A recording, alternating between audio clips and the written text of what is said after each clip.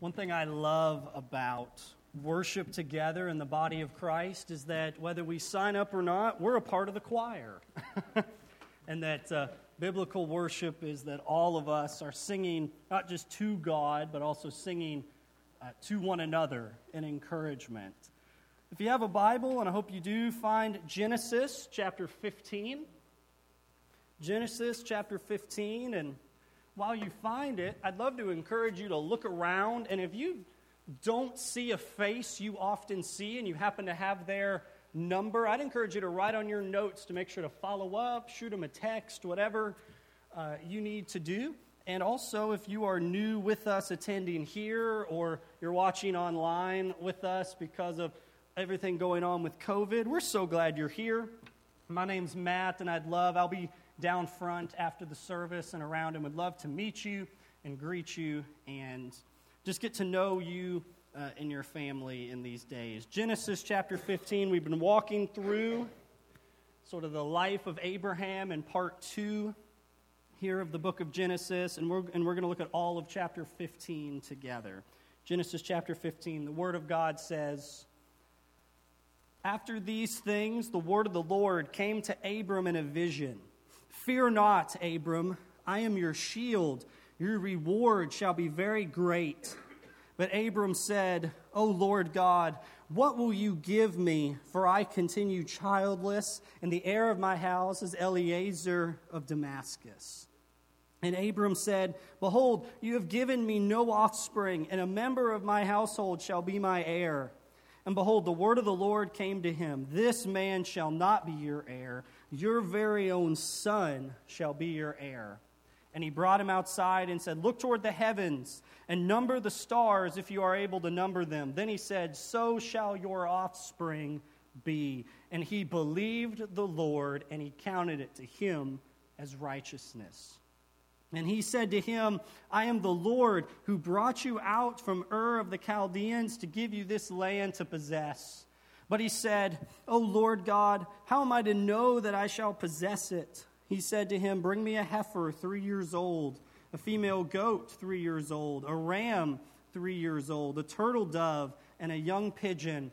And he brought him all these, cut them in half, and laid each half over against the other. But he did not cut the birds in half. And when the birds of prey came down on the carcasses, Abram drove them away. As the sun was going down, a deep sleep fell on Abram. And behold, dreadful and great darkness fell upon him. Then the Lord said to Abram, 'Know for certain that your offspring will be sojourners in a land that is not theirs, and will be servants there, and they will be afflicted for 400 years. But I will bring judgment on the nation that they serve, and afterwards they shall come out with great possessions. As for you, you shall go to your fathers in peace. You shall be buried in a good old age. They shall come back here in the 4th generation, for the iniquity of the Amorites is not yet complete.' When the sun had gone down and it was dark, behold, a smoking fire pot and a flaming torch passed between these pieces. On that day the Lord made a covenant with Abram, saying, 'To your offspring I will give this land, from the river of Egypt to the great river, the river Euphrates, to the land of the Kenites, the Kenizzites, the Canaanites, the Hittites, the Perizzites, the Rephaim, the Amorites, and the Canaanites, the Jerusites, and the Jebusites.'" This is the word of God for the people of God. Why do we call it the Old Testament? Has anybody ever put much thought into what exactly is a testament? Well, the word testament comes from the Greek and Hebrew words for covenant. And in fact, that's what we're going to look at predominantly this morning, is that God made a covenant with Abraham. And the question comes then, what is a covenant? What is a covenant? And a covenant is, at its core, an agreement between two parties. It is an agreement between two parties. And in fact, in the Bible, there are all sorts of different kinds of covenants. There can be national covenants, like how a king might relate to their subjects. This is actually what the book of Deuteronomy is a national covenant. There's definitely personal covenants between individuals, but regardless, a covenant implies a committed relationship between two people built on love and promises. And a commitment that often requires a form of sacrifice or suffering on behalf of one of the parties. Probably for us in the 21st century, the closest thing to a covenant that many of us could think of is marriage. And now, no matter how unpopular or countercultural this may be, marriage was created by God to be a covenant between a man and a woman that points toward the covenant that God has made with his people through Jesus Christ. And marriage, despite what our culture may say, isn't simply a feeling. You can't feel married. You can't feel in covenant together. Neither is marriage simply a piece of paper. I often hear people say that, though, let me tell you, the piece of paper represents the covenant and the vows made to one another. And in our passage this morning, we encountered the first use of the word covenant in Abram's life. And now, it certainly isn't the first use of covenant or the first covenant in the Bible, because as we'll see as you go through the Bible, covenant really is the backbone of the Bible. It really begins to form as you work through it. Covenants are everywhere. And while the Bible is broken up into Old Testament or Old Covenant and New Testament, New Covenant, there are actually a number of covenants in the Bible. In fact, there are 2 other covenants just in the book of Genesis. What are those other 2 covenants in the book of Genesis? Well, while the word covenant isn't there, all the parts of a covenant relationship are there in the garden with Adam and Eve. In other words, there was a conditional covenant in the garden. There was a conditional covenant in the garden. Think about it. God was in relationship with Adam and Eve. He gave them a covenant vow, and he gave them rules, and and the promise of keeping the covenant. He said, Adam, enjoy your wife, enjoy the garden, everything except that one tree. And of course, Adam could have everything in the world and yet still want something else. Isn't that so much like how we tend to be? And if you don't enjoy that one tree, Adam, and you enjoy your wife and the garden and you work and you keep, life will be yours. And yet, he broke the covenant. In fact, Hosea chapter 6, verse 7 says this about the future nation of Israel, but he compares them and he says, but like Adam, they, being Israel, transgressed the covenant. There they dealt faithlessly with me. There was a conditional covenant in the garden. But we also see, second, that there was an unconditional covenant with Noah. That there was an unconditional covenant with Noah. And in fact, the word covenant appears multiple times throughout the flood account. Consider just one, Genesis chapter 6, verse 18. And here the Lord says, but I will establish my covenant with you, and you shall come into the ark, you, your sons, your wives, and your sons' wives with you. And we see in Genesis 8-9 that part of the covenant that God made with Noah is that God would save them through the flood, but also that he wouldn't flood the earth again.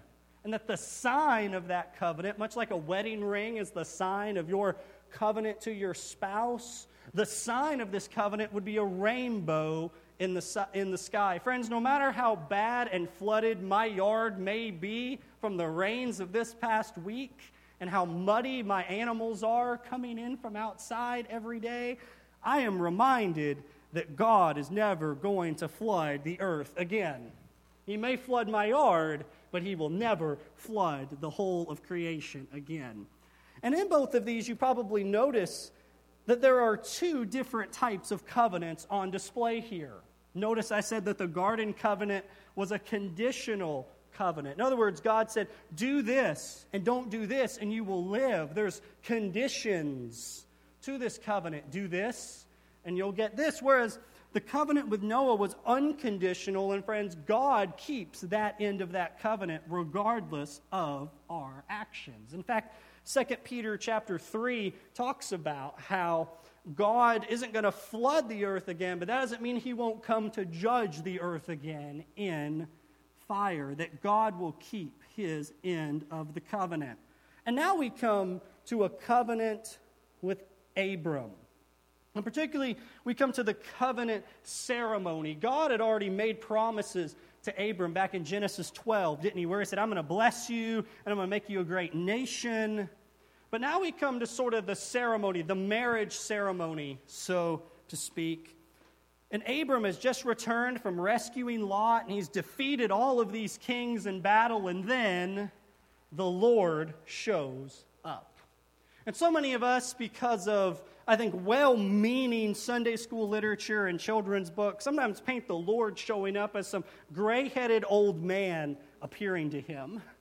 And yet, we need to see what happens here, that through covenant, God secures his promise, or his presence, Through covenant, God secures his presence. Look what happens in verse 1. After these things, the word of the Lord came to Abram in a vision. Fear not, Abram, I am your shield. Your reward shall be very great. Notice how God begins. Fear not.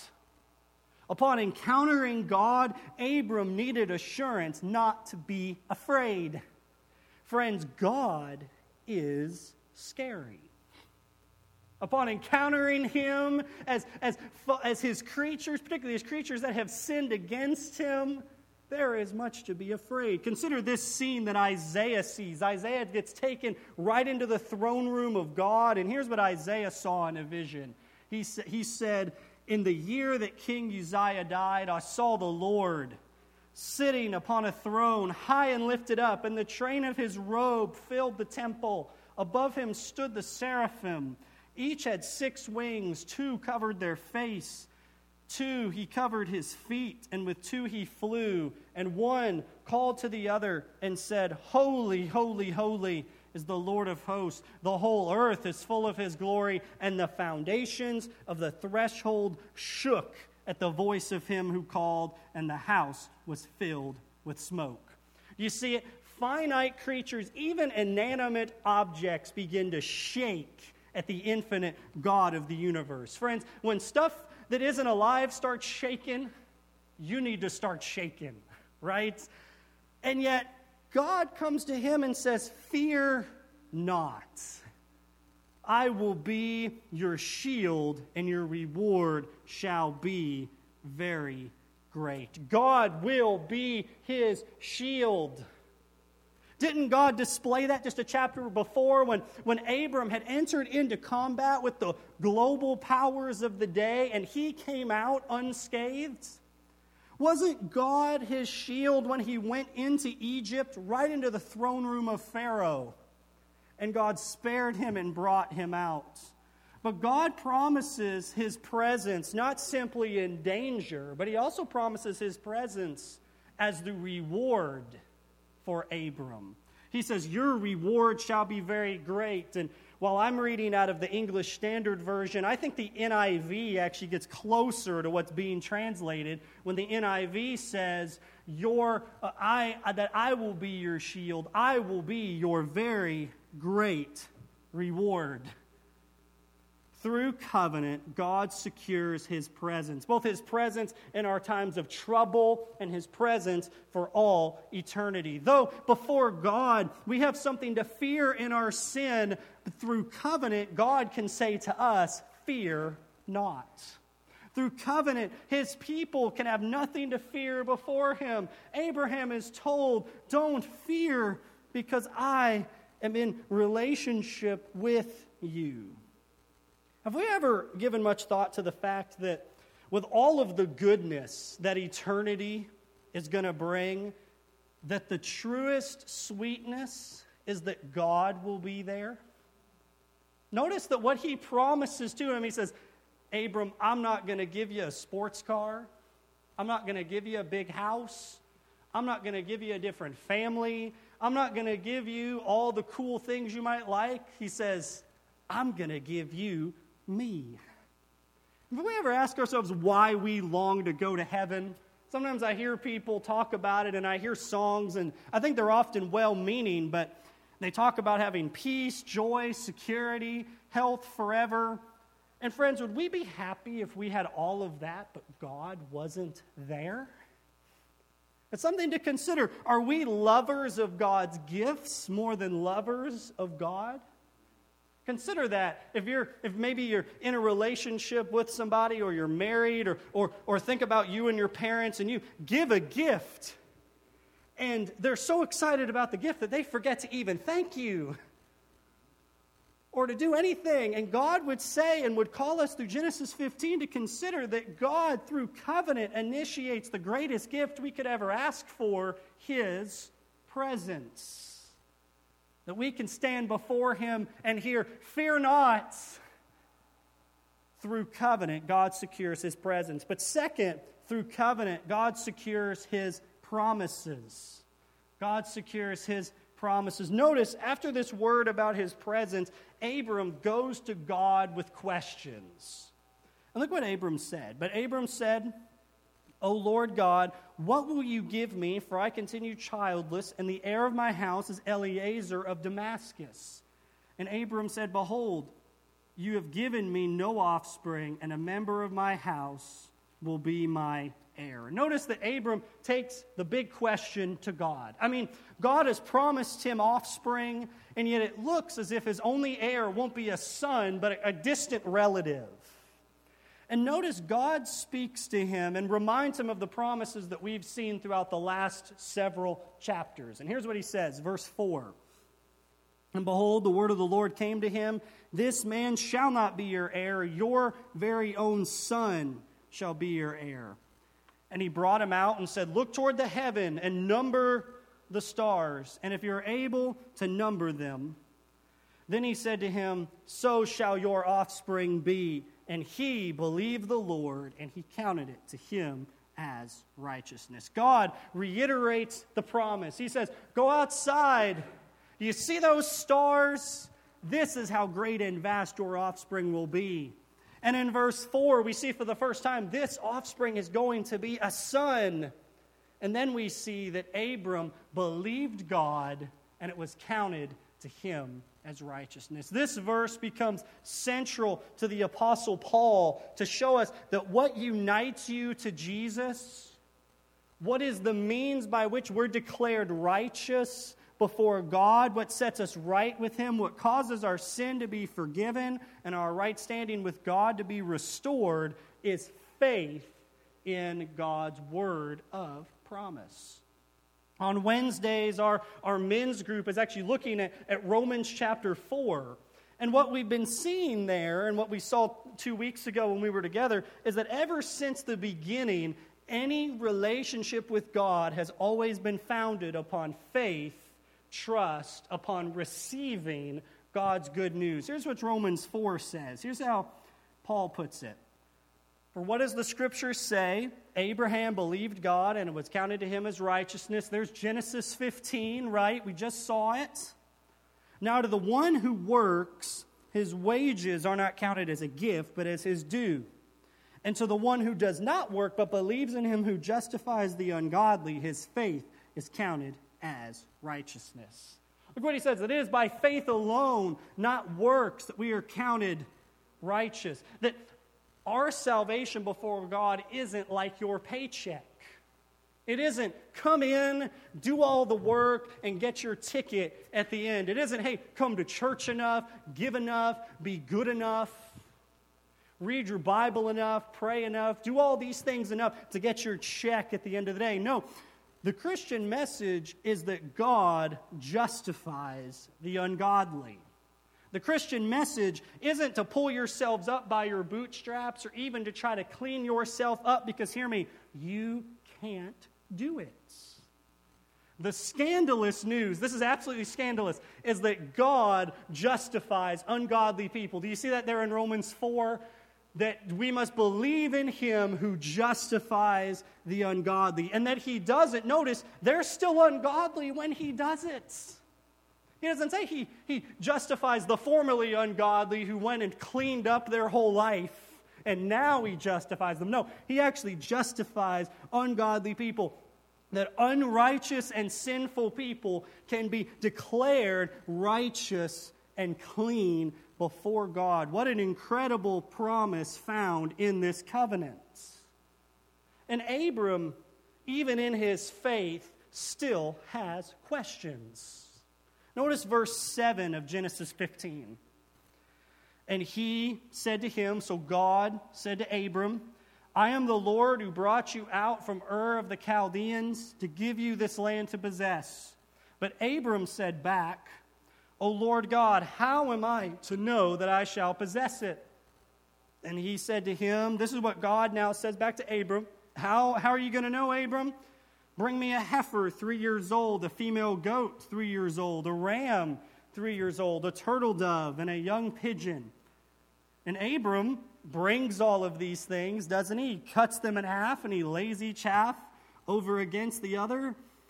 And he did not cut the birds in half, but when birds of prey came down on the carcasses, Abram drove them away. Notice first, this is a bizarre scene, but there's something incredible that we're going to see happening here. And this took Abram some time. There were birds coming down to try to get at these carcasses, and he had to shoo them away. And we also need to notice that faith was never the absence of questions.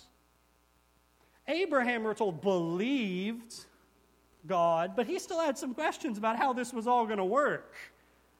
And God's answer really doesn't answer the question, does he? He says, God, how am I going to know that I possess it? And he says, go get a bunch of barn animals. That doesn't answer Abram's question at all, at least on the surface. And I want us to know that this church is a safe place for questions. Because hear me, the problem is never questions, but it's where we take our questions. Questions aren't always a sign of unbelief, but can come from a heart of curiosity as to how God will get it done. And the problem often comes is we will take our questions to worldly sources and then wonder why we get worldly solutions. Or sometimes we'll have a question and we know the answer we're going to get from somebody, but we're going to take it to them anyway. We all have that buddy that we can go and ask to do something, or we all know somebody we can go ask to do something, and we know they're in for it, even though it's a bad idea, right? And you know if you ask him, he's going to come along with you and tell you to go do it. Why did you ask him to begin with, right? Notice that Abram takes his questions to God. Notice Abram comes to God with his questions, not to other people who really don't have the answer for him. When he says, well, I have a child, Lord. When will I possess the land that you promised me? And then God has him do something, again, that we've seen is unusual. He doesn't get his answer, but he tells him, go get animals and cut them in half. And notice, Abram does this without hesitation. We don't seem to see any struggle in Abram, like, well, am I really going to do that, Lord? You know, some people bring God a question, and then God gives them an answer, and then they go, really? No. Abram's like, okay, well, I asked for an answer. I'm going to do what he says. And what's going on here is that one of the ways that the ancient world made covenants, made agreements, made contracts, was through taking animals and cutting them in half and doing this. God was going to secure his promise. He's making a covenant in the ancient world here with Abram. And that God is going to secure his promise. He's going to make sure that Abram knows that he'll keep his promise through literally cutting a covenant. We sign papers. They would cut open animals in the ancient world to show that they were serious about something. And then we see that God appears to him again in a vision or a dream. And we see third, that through covenant, God secures his purposes. That through covenant, God secures his purposes. And look what happens. Verse 12. As the sun went down, a deep sleep fell upon Abram. And behold, dreadful and great darkness fell upon him. And then the Lord said to Abram, know for certain that your offspring will be sojourners in a land that's not there, and will be servants there. And they'll be afflicted for 400 years, but I'll bring judgment on the nation that they serve, and afterwards they shall come out with great possessions. As for you, you shall go to your fathers in peace, and you shall be buried in a good old age, and they shall come back here in the 4th generation, for the iniquity of the Amorites is not complete. Here it is, in the midst of deep darkness, God speaks to Abram. And it's revealed that this covenant ceremony was meant to communicate something. That first verse 9, if you notice, the animals that were brought out were actually foreshadowing the animal sacrifices under Israel's covenant. That if you go and you read the rest of the Old Covenant, you read Exodus and Leviticus, that book that often causes us to struggle to finish our Bible in a year plan, right? If you read the book of Leviticus, these were all the animals that they were allowed to sacrifice there that Abram is having brought to him. You ever wonder why God had certain animals He said you could sacrifice and ones you couldn't? Genesis 15. There's your answer, to remind them of this covenant that He was about to make. Notice He says, also bring them to me, and they're 3 years old.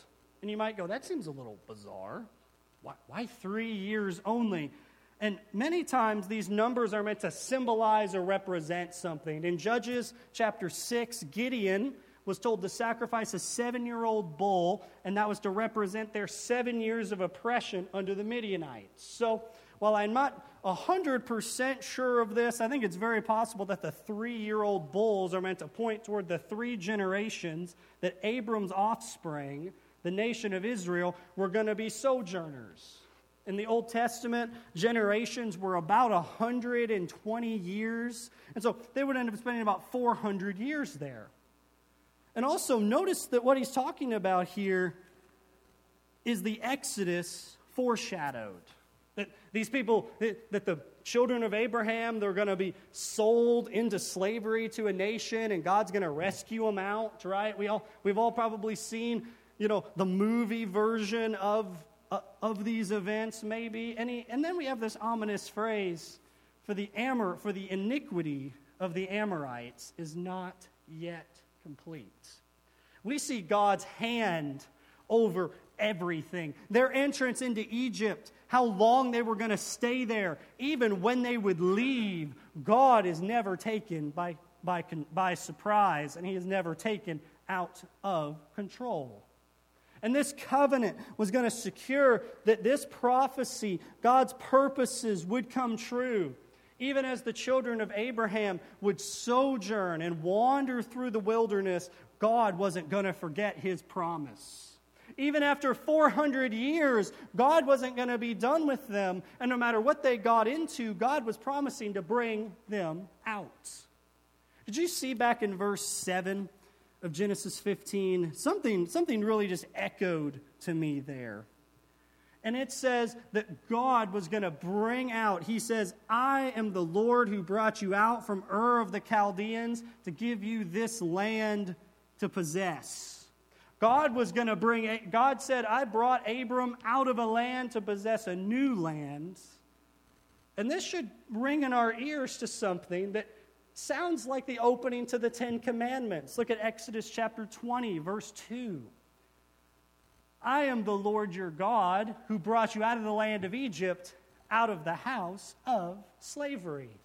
That just as Abram experienced an exodus out of the land of Ur of the Chaldeans, so his children, the nation of Israel, were going to be exodused out of the land of Egypt, out of the land of slavery, into a new land. And through it all, God's purpose would prevail. Through covenant, God secures His presence. God secures His promises. God secures His purposes. And finally, through covenant, God secures His provision. God secures His provision. And covenant is the most drastic and clear way of saying, I will provide what I say I will. It's the most dramatic way that God could say, I'll not only meet the need for you, Abraham. I'm not only going to keep my promise, I'm going to go above and beyond. Everything that I have said to you will come true. So Abram, he's cut these animals in half, right? And he's cut this covenant. And normally what would happen is both parties would pass through the middle of these animals, blood and all everywhere. And they would walk through the middle of these animals, symbolizing how serious they were about this. They would basically be saying, hey, if I don't keep up my end of the deal, let me become like one of these animals. If I haven't kept my end of the deal, let me be cut open like these are. This is serious stuff, right? And notice what happens next is absolutely incredible. Verse 17. When the sun had gone down and it was dark, behold, a smoking firepot and a flaming torch passed between these pieces. On that day, the Lord made a covenant with Abraham. And he said, to your offspring, I'll give this land from the river of Egypt to the great river, the river of Euphrates. And then he gives kind of the layout of the land by nations that were there at the time. He says, hey, where all these people live, I'm going to give to you. And this seems weird. What? There's a smoking firepot and a flaming torch passing between these animals? What is this? And it is an astounding reality. You ever been to one of those churches where the pastor would begin to make his point and the organ would play and the drums would go off and people would start getting excited? They would take you to church, and Genesis is about to get the organ to play because the smoking firepot and the flaming torch are meant to represent God himself. This is what's called a theophany, a visible manifestation of the invisible God. In other words, God passes through the path of blood, swearing that if necessary, he will shed his own blood to keep his covenant. Notice, Abram doesn't have to pass through.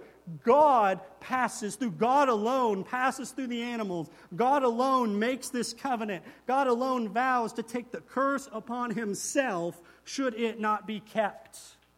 And certainly we should be hearing echoes from thousands of years later as God himself would descend, not simply to pass through two sacrifices in a trail of blood, but to be the sacrifice and to spill his blood to make a new and better and everlasting covenant.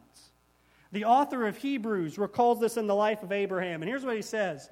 He wants to remind us of our security in Jesus. And he says this: when God made a promise to Abraham, since he had no one greater by which to swear, he swore by himself, saying, surely I will bless you and multiply you. And thus Abraham, having patiently waited, obtained the promise. And while God made these promises in Genesis 12, which is what Hebrews is quoting, as we know, Genesis 15 is sort of the covenant ceremony. It's where all this is being enacted. And here's what Hebrews goes on to say. For people swear by something greater than themselves. In all their disputes, an oath is final for confirmation. So in other words, when people make an oath, they often swear by something greater. Consider this, at the inauguration, regardless of how you feel about it, the people that are being sworn in and are taking an oath put their hand on the Bible, right? And symbolizing that they have a higher authority by which they're making that oath too. When you go to court, right, you swear to tell the whole truth and nothing but the truth. So help you God. They swear by God, but when God wants to make an oath, who does God swear by? There's nobody greater to which he's accountable.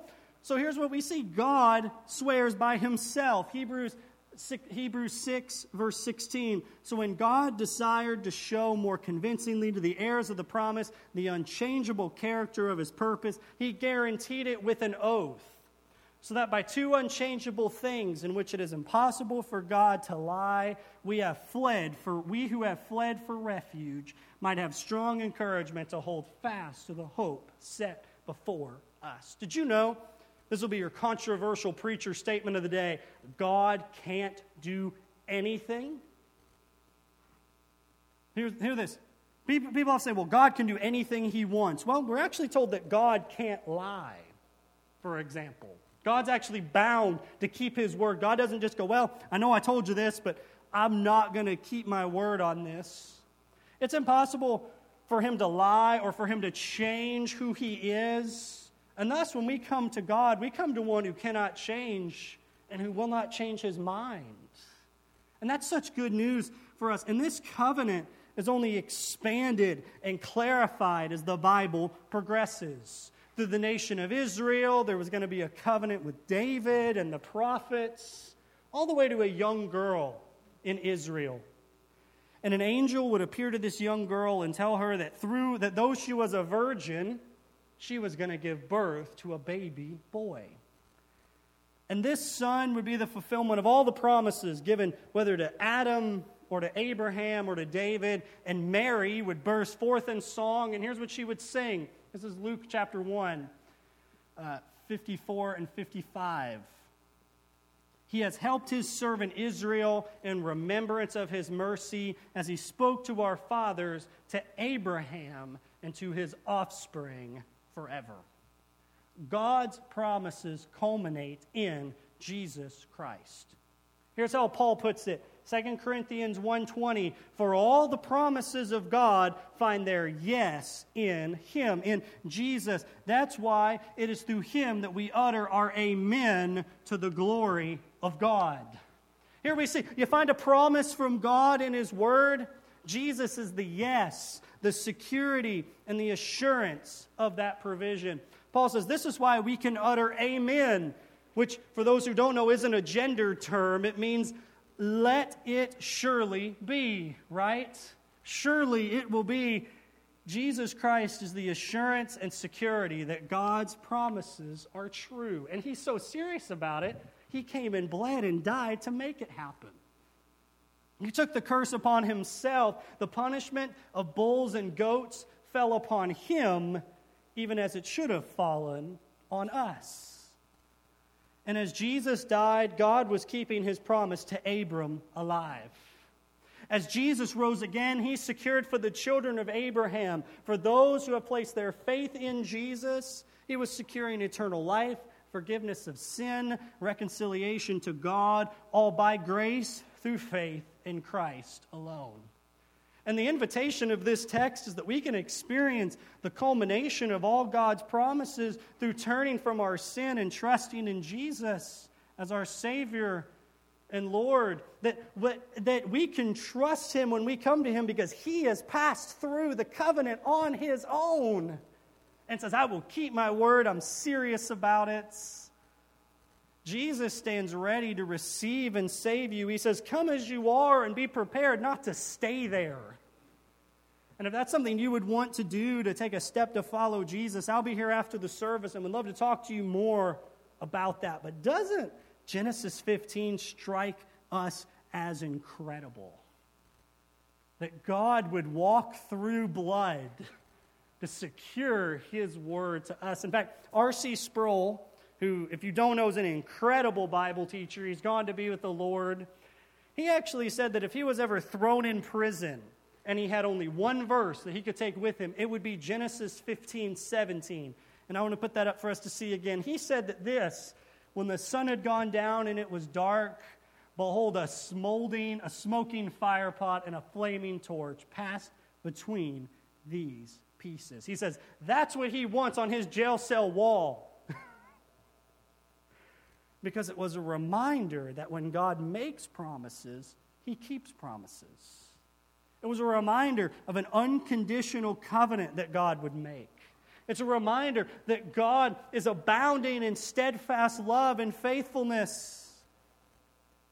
And it also reminds us of something even more incredible, that He did it for you.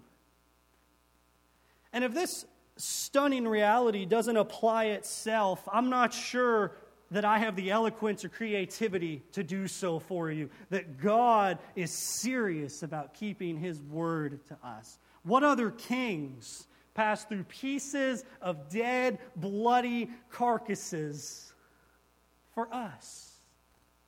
What other Savior would die like an animal in order to save us? And what other hope is there than the gospel hope? Hope that Genesis 15 reorients our vision of what matters. that it reorients our hope and what will actually keep its promises to us. There are so many things that are trying to sell you every day, that are trying to go, well, if you just do this, you'll be happy. Or if you just compromise in this area, things are going to be okay. And I'll tell you, how's that working out for you? And yet, the hope of Genesis 15 would be a call to rest in the sure and steady anchor of our souls. Maybe look to the one who's passed through both parts, who's made a covenant by himself in his own power, and trust him to keep his word to us. Let's stand together and let's pray. Father God, it's incredible that you make covenants at all. It's a blessing and incredible to us that you've even decided to take an interest in mankind. You're the one who's holy, holy, holy, and who stands in heaven, and who at your presence and your voice inanimate objects shake. And yet you have chosen to love and pursue and to cut covenants with sinful man. That you've chosen to pursue after the ungodly. That you've chosen to walk through blood and to actually come and to bleed on our behalf. What incredible news this is, and what incredible seriousness you have about your word. Lord, I pray that right now, if there be anybody here who has not encountered you, that this word would shower over them, that you have bled for them, that you have died for their sins, that you've been buried, that you've risen again, and that you call them now to respond, to turn from their sin, and to trust in you, to talk to somebody after the service about what this might look like, to cry out right where they are and admit, God, I'm a sinner, to say, I believe that your Son, Jesus, has come to be buried, to die, to be buried, and to rise again for me, and to confess that he is Lord of their life. But Lord, I also ask for us believers that we would not get so caught up in the things of this world that we'll not keep their promises. Politicians are not going to keep all their words to us. That the world out there offers us so many things that have failed us time and time again. Maybe look to the one who keeps his word, who's unchanging, and who it is impossible for him to lie. And may we worship him now in spirit and truth. And we pray this all in Jesus' name. Amen.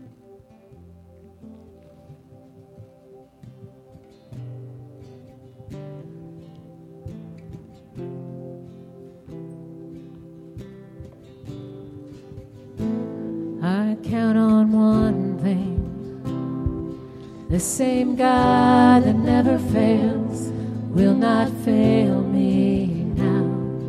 You won't fail me now in the waiting. The same God who's never late is working all things out. You're working all things out. Oh yes, I will lift you high in the lowest valley. Yes, I will bless your name. Oh yes, I will sing for joy when my heart is heavy all my days. Oh yes, I will for all my days. Oh yes, I will, and I choose to praise, to glorify the name of all names, that nothing can stand against, and I choose to praise, to glorify the name of all names, that nothing can stand against, and I choose to praise, to glorify the name of all names.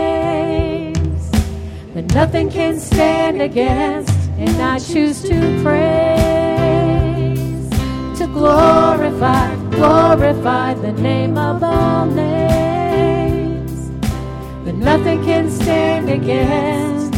Oh yes, I will lift you high in the lowest valley. Yes, I will bless your name. Oh yes, I will sing for joy when my heart is heavy all my days. Oh yes, I will for all my days. Oh yes, I will for all my days. Yes, I will.